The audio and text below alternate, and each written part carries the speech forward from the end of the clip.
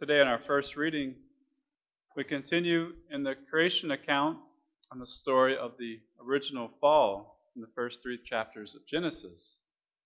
Throughout this past weekdays, we've heard the first creation account and the second creation account, and today we encounter Eve, who gave way to the temptation of Satan, and she ate of the forbidden fruit. In a sense, we can always ask the question, how did Eve fall into this sin? How could she, who had been given so much, grasp for that one thing that God had commanded her not to have?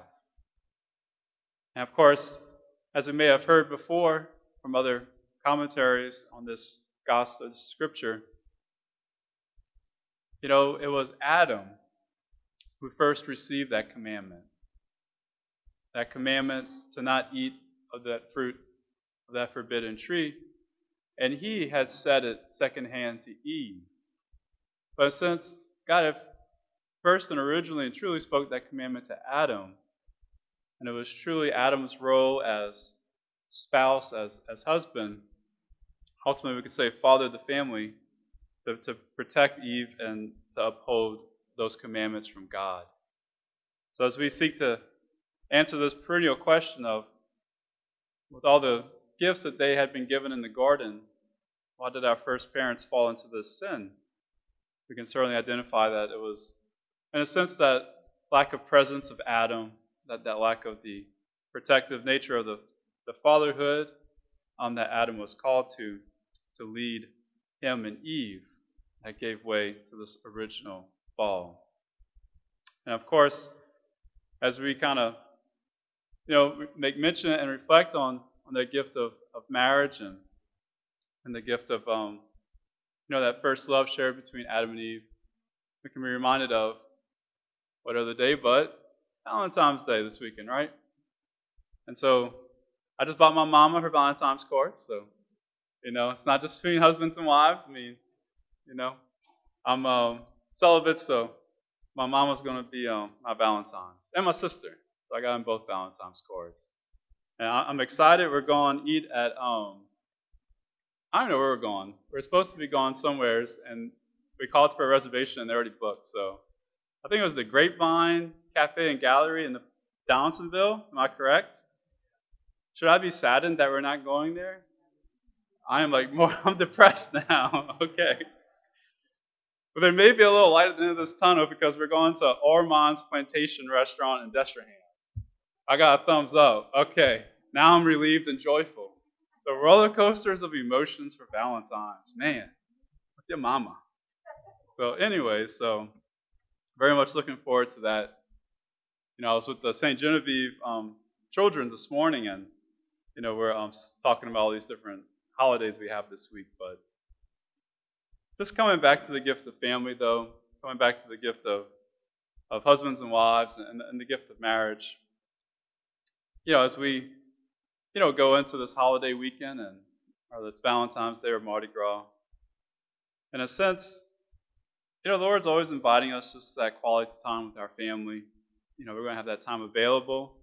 There won't be all the Mardi Gras parades and all the regular activities we're used to. There'll still be social distancing and maybe not as many gatherings or parties as we're accustomed to. But hopefully it's a time of a holiday week where we can still gather with our family. In a sense, Valentine's Day kind of extends this to the entire family and that one bond of love, which is the family. And even as we look towards Lent, it's a good time to once again just consider the gift of our family and the gift of that bond of love, because ultimately the family is the source of our true joy.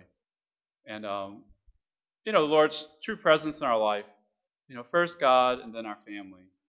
And, everything else falls behind those two things, God and family. And so as we seek to enter into those Lenten graces that will be coming up so soon, can even begin to pray about now, I'd like to lift that up as one area of your Lenten consideration, the gift of family. And how we're doing, where we're at. Is there anywhere to invite God's grace into the gift of family this Lent? We kind of hear today in the Gospel of Mark of this little deliverance with a mute and deaf spirit.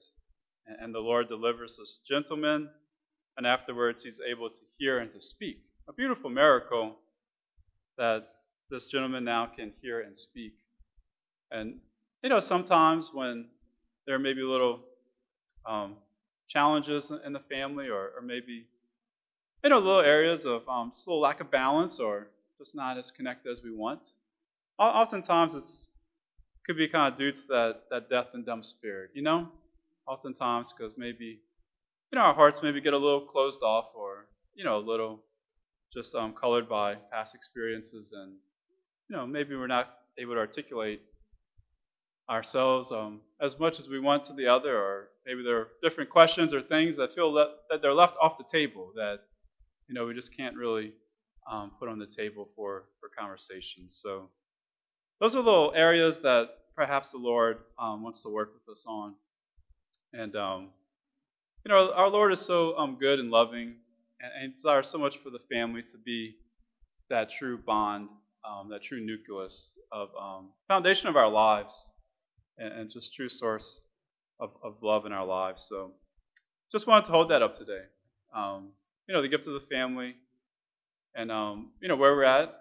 And is there anywhere that perhaps we can invite the Lord's grace there in our Lenten journey that will be beginning next week?